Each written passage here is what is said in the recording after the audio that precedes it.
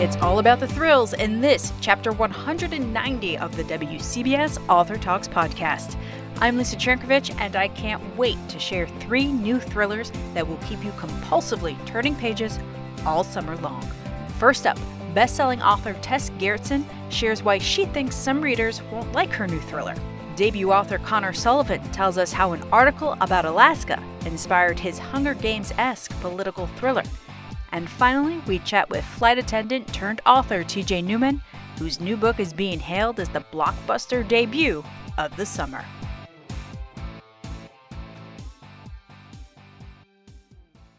What do you get when you mix 2 thriller writers and allow them to create the story of an affair that leads to murder? The result is Choose Me, the suspenseful and surprising new thriller from Tess Gerritsen and Gary Braver. I had the chance to talk with Tess about the book she acknowledges might leave some readers unsatisfied. It starts off with pretty much an emotional train wreck, and we want to back up in the story and see how he got there. It's about a university professor who has an affair with one of his students, a very bad no-no. He's married, and his life starts to fall apart, and then the student ends up dead, murdered. So did he do it? And that is the story. We bring in a third character who is the police detective, and she has to ferret out the past and the bad person. And so it's a murder mystery, but it's also a story about all the things that can go wrong when you make a mistake. Now, you wrote this book with Gary Braver, and Yes. It's told from both a man's point of view and a woman's point of view. We have the professor has alternating chapters along with the student Taryn and the cop. What was it like to team up to write this kind of thriller? I always think that point of view is the story. How would a woman and a man view their illicit affair differently? So we told it in different chapters. He wrote all the male point of view chapters. I wrote the 2 women's points of view, and I wanted to see how we would have different takes on the same situation. So does that mean you guys wrote concurrently and then kind of matched it up, or did one of you write one chapter and then the other one would write the other, and then you would see where you landed? One of us would write a chapter, and then would send it to the other person, and then that we would we would just take turns tacking on new chapters to what was already written. It was a really complicated process. I've never done this before. And we wrote it in chronologic order, so it starts off with the beginning of the affair. But when we finished writing it, it was a little bit like being a film editor. You have all this stuff that you've been filming for a year, and now you have to reconstruct it and put it in a different sequence. So we started off with the murder, and then we back up and see how we got to that point. I love that you started the book that way, because when I first opened and got to that page that said after, and then we pick up with the murder, I was like, this is so cool. It's like we're starting the end of the story at the beginning. Yes. Well, I think a lot of the interest for us is that we know what happens, but we just don't know how we got there. And the other reason we did that was we wanted to have Frankie, the detective, who is a wonderful middle-aged woman with teenage daughters of her own. We wanted to introduce her very early into the story. So she gets the very first chapter, and she's the one who's going back in time figuring these things out. I love the character of Frankie, and I guess that shouldn't really surprise me because you've written the series that inspired the Rizzoli and Isles TV show, and you have a strong female cop, who's always at the center of the action. Yeah. Well, this one, Frankie's different. She's older. She's well into her 50s, and what I liked about her was that I feel as if we don't give enough attention to older female characters. It's like they're all young and ready for Hollywood. I wanted a woman who's lived a life, who knows what it's like to be a mother, who knows that teenage girls can be very complicated.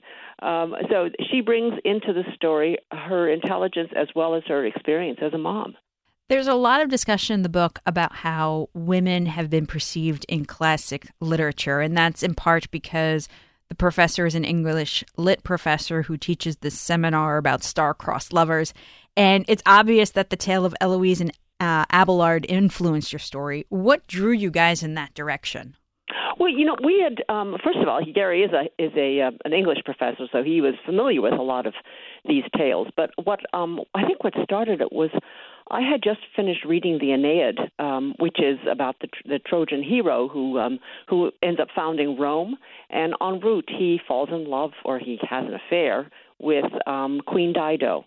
And that chapter where he abandons her and she commits suicide on her own funeral pyre was so moving. And I just thought, this needs to be retold in a modern way.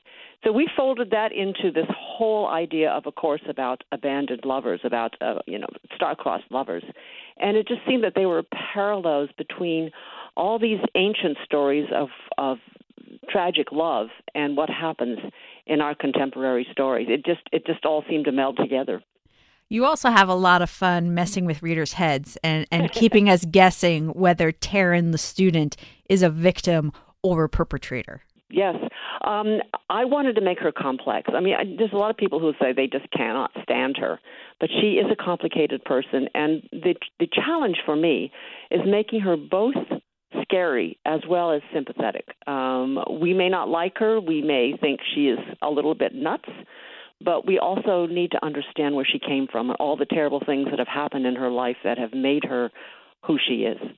I know I've wanted to shake her a few times, but at the same time, give her a hug and be like, you don't have to be doing this. Yes, right. It's like real life. We have friends who just drive us nuts, but at the same time, they're still our friends. 100%. Although I'm hoping none of my friends are like her. Right. I don't want to be her friend, but I know people who are like her. Are you excited to have this out in the world and to hear what readers have to say? Yeah, we are. I guess I could say we are braced for some of the themes that are going to be sensitive to people. We started off with the idea that this is about the Me Too movement. This was about an affair that should not have happened, and really it's the man's responsibility because it is his fault. And I know this is sensitive, and I know because we tried to make the man a human being who is sympathetic and who suffers for what he did, it's going to feel as if we've made the villain the good guy. So that's one of the things we're concerned about, that people are going to take that in a way that makes them angry. But at the same time, we want to show people are not 100% bad or 100% good. They are very complicated things. You saying that reminds me of a passage in the book about an exchange over a trigger warning. Yes, that was Gary. That was what Gary said. As a professor, as a teacher, and I've heard this from other teachers, it is hard now to be teaching classes where people are easily triggered by a lot of things.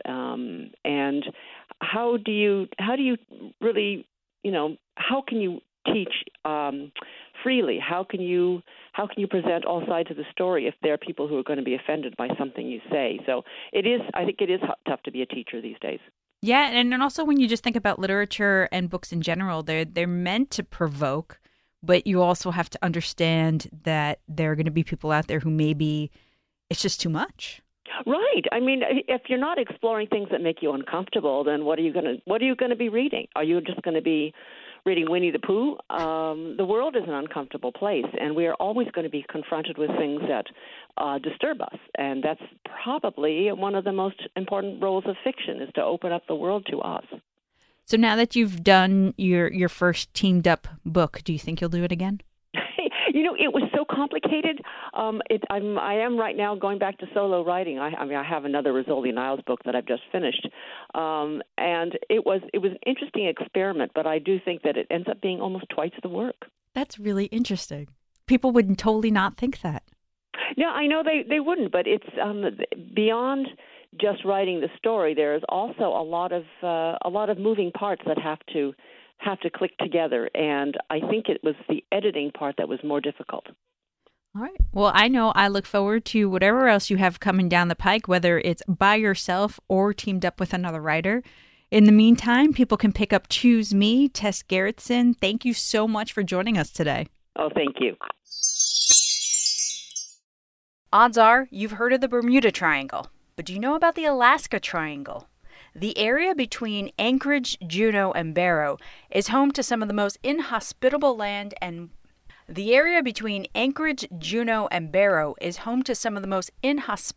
and wild land in North America. It also happens to be an area where a lot of people go missing. In fact, nearly 2,000 people are reported missing in Alaska every year. That stat served as the springboard for Connor Sullivan, whose debut, Sleeping Bear, is packed with heroes, villains, and a whole lot of action. He told me how the classic Woman Missing in the Woods story morphed into a political thriller. Growing up, I read a lot of Vince Flynn and Brad Thor. And, when I started the book, I got to be honest, I didn't actually think that it was going to turn into this political thriller. It just kind of happened that way. And, it kind of scared me just because I never really seen that done before. And, as the book progressed, I was like, do I do this? Do I kind of go back to the woman goes missing in the woods trope? But, I think that it being different and having that swing really made it stronger, made it different enough that, people are talking about it and that people want to read it. I know I really enjoyed the fact that you have a female character who's this dominant, kick-ass type of person in a book like this, because that's so rare. You don't really find books like this that really highlight a female character. Usually she's the damsel in distress. And, it's funny, people always say don't follow trends or whatever, but, because back when I started it about 5 years ago, I was working as an intern in Warner Brothers, and the whole thing that everyone was looking for in scripts was like a strong female character or a strong lead. But when I was developing Cassie, I didn't even really think about that. I just thought of her as a character first and as a person, and then it kind of just morphed into, me figuring out her history and, what she's good at and her attributes. So it wasn't necessarily a decision. It just kind of happened. How did this whole idea start? I was actually at work at Warner Brothers. I was in the commissary eating lunch, and I stumbled upon an article I have not been able to find since, about how many people go missing in Alaska a year. And the numbers are just absolutely staggering. It's like over 2,000 a year of missing person reports that get filed. And I was reading that, and I just said, well, there's a thriller. And after I finished the article, I started to do some research on my own, like right there at lunch.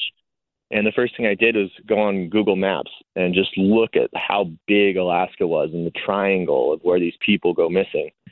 And as I'm zooming back, I see, well, there's the Bering Sea, to the west. And then there's Russia right there. And my mind started churning. I'm like, okay, what can I do with this? What if I have this like Russia whole theme with Alaska? I've never really seen that done before. So that was kind of the beginning of that idea. So I don't want to really give a whole lot away, because you really do a good job in building up to where we're going in the book. But the Russian angle, let's call it that, is that purely imaginative, or did you base that on some sort of another article maybe you read somewhere?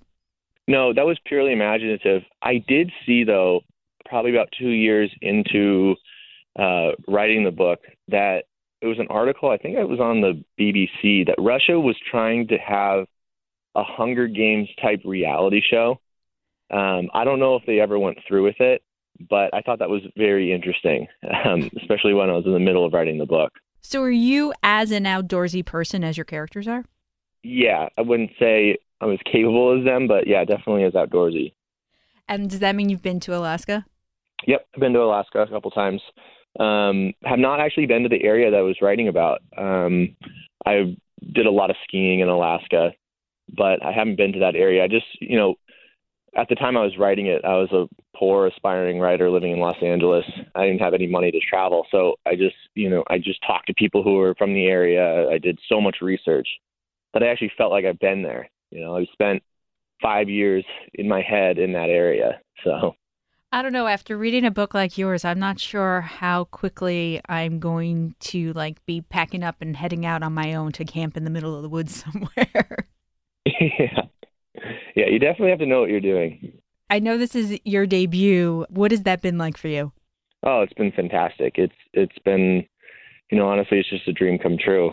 You spend so many years trying to get good at a craft, and there's that uncertainty if it's even going to get published. And then when it does, it's everything just falls in line. I feel like the luckiest person in the world. I know it's it's a common question in these types of book interviews, but has there been any interest on the film side, especially you coming from that sort of world? Yeah, there's been some stuff. Can't really talk about it, but it just kind of, it went out a week ago or so. So we're kind of just seeing, coming off the holiday, we're seeing what's going to happen. So it's definitely exciting. And do you plan to keep on writing? Writing books? Oh, yeah. All right. Well, I thoroughly enjoyed Sleeping Bear. I think if anybody is looking for a really great book to pack with them on a trip somewhere, this one is perfect. Although maybe not up to Alaska. That might be a little bit too meta. But Connor Sullivan, thank you for spending the time today to talk to us about it. Yes, thank you so much. There has been a lot of hype surrounding Falling, the debut novel from flight attendant turned author T.J. Newman. A 7-figure deal, a bidding war over the film rights, numerous media pieces. And you know what? It's well deserved. The book, described as Jaws at 35,000 feet, grabs you from the very first sentence and doesn't let go until the last page. This is an incredible adrenaline ride of a book, and your story to publication is just as thrilling. But first, let's start with your 30-second pitch for readers to pick it up. Okay, Falling is the story of Coastal Airways Flight 416.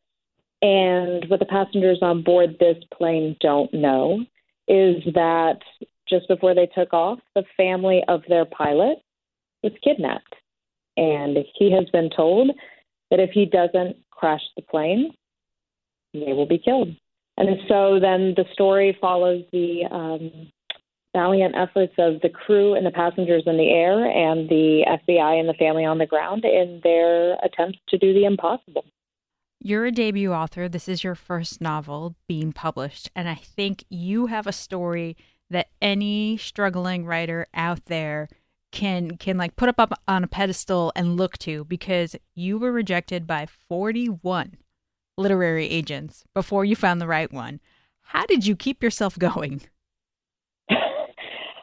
I kept telling myself every time a rejection would come, and trust me, I felt every single one of those 41 rejections, and there were a lot of moments where I was very close to throwing it in the towel and listening to the 41 people who were telling me, nope, not good enough, nope. But I just kept saying to myself, you didn't come this far just to come this far. And so I kept going. I'm going to back up a little bit. I want to give people some of your history. You are you worked as a flight attendant for Virgin America and Alaska Airlines. And I know you were writing this book on flights, in between breaks, during layovers, on cocktail napkins. That's all true? That's all completely true. The idea for the story even came to me at work. I was working a red-eye to New York from Los Angeles, which is also the path of the flight in the book. And I'm standing at the front of the cabin looking out into the aircraft at the sleeping passengers. And I have this thought that, their lives, my life, all of my crew, all of our lives are in the hands of the pilot. And so with that much power and responsibility, how vulnerable does that make a commercial pilot? It was the first time I'd really had that thought, and I couldn't shake it. And so, several days later, it had kind of turned into a more concrete scenario, and I was working a different trip, and I said to the pilot that I was flying with, I said to the captain, hey, what would you do if your family was kidnapped and you were told that if you didn't crash the plane, they would be killed? What would you do? And they said the look on his face terrified me. You totally played a mind game on that pilot, too, during that flight. But I didn't mean to. I really didn't mean to. I really was just curious because it was just like this new idea that had come to me, and I wanted to know what he would say. But when I saw that look on his face, that's when I knew. That's when there was as a writer, you feel it. When you've hit that story idea that you won't be able to stop until you've written this story. And that was it, because I knew he didn't have an answer, and I knew it terrified him. And so then I started writing, like you said, on planes. I work a lot of red eyes. I'm a night owl, and I like that they're quiet. And so once the passengers were all taken care of and asleep, I would go into my galley, because I worked up in first class most of the time, so I had a galley to myself, and I would write. I would write by hand on anything that was there, the back of a catering bill or the back of a passenger manifest, or sometimes I'd just grab a napkin if I didn't have time to be writing pages, but I wanted to jot down a note. And little by little, it became a full story. So while there is a hero pilot in this story of yours, the rest of the flight crew naturally plays a major role. And I think it might come as a surprise to a lot of readers that a flight attendant's main job, first priority, is safety and not serving snacks and drinks. Absolutely. And I have to tell you, that's been one of the most gratifying and consistent responses to this book, is that people say, I had no idea. I have so much more respect for flight attendants. I didn't know what your job really was, because people think that we're on board for service. They think that we're just there to bring you a drink. And I promise you, if a flight attendant was only on board to bring you drinks, they would have replaced us with vending machines a really long time ago. We are on board for safety and security and to be medical first responders, period. Do you guys really assess passengers the way the characters in your book do? Absolutely. We're constantly monitoring the cabin and constantly looking out for, everything from, smaller stuff to this passenger appears to be intoxicated, which can turn into a bigger issue if you're not careful, to larger things. We're constantly having situational awareness and reading passengers and situations. So I'm a nervous flyer. This book had me at the edge of my seat while I was firmly planted on the ground. I couldn't even imagine picking this up and reading it on a plane. You think they'll be selling it at Hudson News at the airports? Well, I hope so. I think it's a perfect parent. I mean, I wrote it on a plane, so I think it's a natural setting to read it. And, I've actually had a lot of people who have said, I'm a nervous flyer, and this actually helped. Because I think a lot of people think planes, you're either up, you're down, and there's not much in between. But when you read this book, I think you see that as a passenger and as a crew member, you have a lot more agency than you think. And there's a little bit more control than people think they have on an aircraft. And that's really, I think, what a fear of flying is a fear of loss of control. I know there are going to be some people out there who are going to think that your idea is going to put an idea into some bad guy's head somewhere. What do you say to that kind of criticism? I would say that I'm a flight attendant with an overactive imagination. And if I could come up with this, I guarantee the people who spend their lives and careers dedicated to making sure things like this don't happen have already figured out a solution. I'm sure you've been following all these stories of passengers behaving badly on planes recently.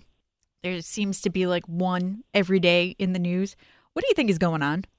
Look, there's a lot going on in the world right now, and we're coming off of a year where, patience is thin and tension is high. And I think air travel can enhance, anxiety like that. And so I think we're seeing that very clearly. The New York Times just ran a piece where they were saying that the FAA has documented more than 3,000 cases of unruly passengers just this year alone, just in 2021.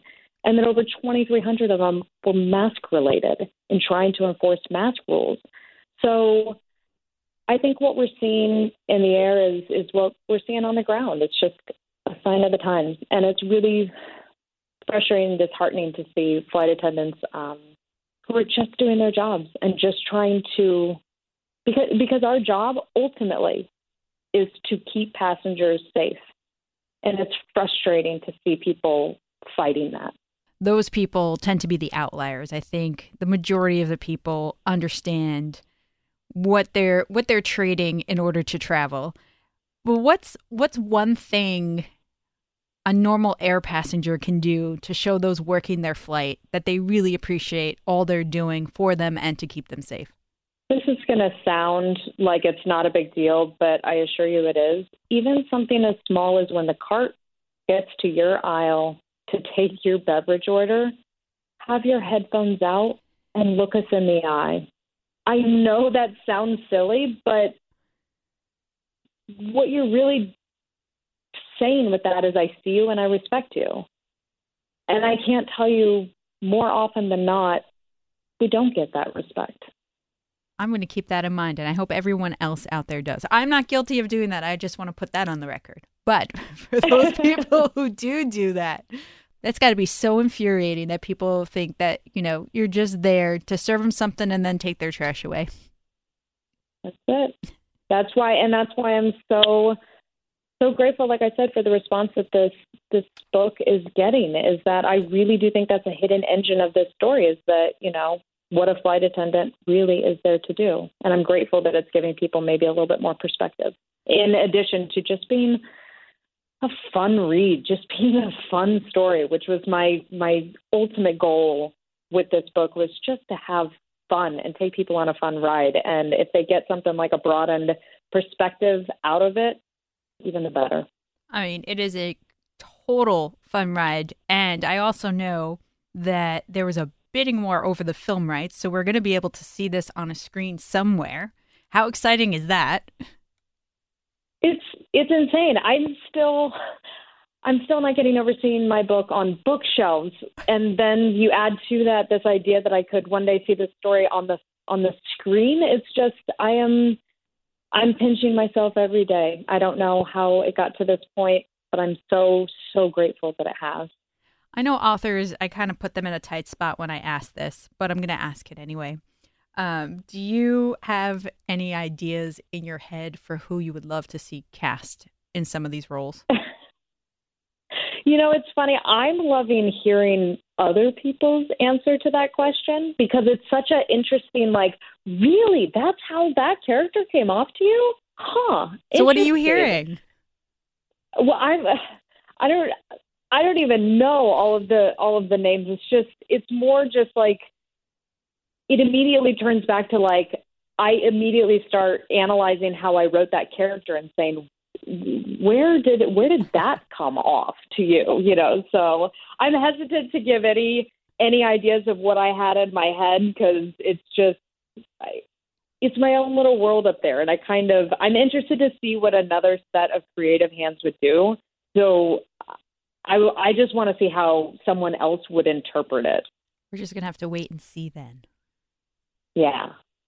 I know you have a 2-book deal. Is your next one going to be a thriller? I'm playing the next one just as close to the chest as I played this one, because when I started writing this one, I didn't tell hardly anybody. I only told people I was writing a book on a need-to-know basis, basically. So when this deal went public and it was known, I've got close friends and family who are calling and writing saying, oh my gosh, this is so incredible. Congratulations. By the way, you wrote a book? What is going on? So I'm playing the second book just as close to the chest as I played the first book. Well, listen, when you get the kind of press that you've been getting for this one, I mean, I just love the blurb from Dom Winslow, stunning and relentless, jaws at 35,000 feet. I can understand why you might want to play things a little close to the chest and keep people on their toes. Because that's what you do with this book. You can totally keep everybody on their toes. Well, thank you. And that was kind of a goal. I had a overarching mantra, I guess you'd say, when I was writing, which was pacing, just making the pace relentless, not letting a moment exist where the reader could put the book down and be comfortable with that. And I think some of the really diehard book nerds out there, bookworms, they're going to be able to get through this on a LA to New York flight, no problem. So, yeah, it's a fast read, and I love that. Everybody says that they read it so fast, and I think that's great, because I think I'm a slow reader myself, so I always love a fast read, because I'm my TBR pile, my to be read pile is just anxiety inducing. So, oh my God, tell me about it. We've been talking with TJ Newman. The book is Falling. Thank you so much for spending some time with us today to talk about it. Lisa, it was my pleasure. Thank you.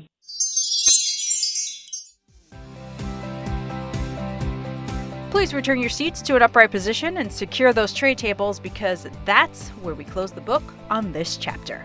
Next time, I'll get to feature one of my favorite kinds of books, one that highlights a woman whose contributions have been lost to history until an author, or in this case two, bring her back into the light. If you aren't already, be sure to follow us on Twitter and Instagram at WCBS 880 Books. I'm Lisa Chernkovich.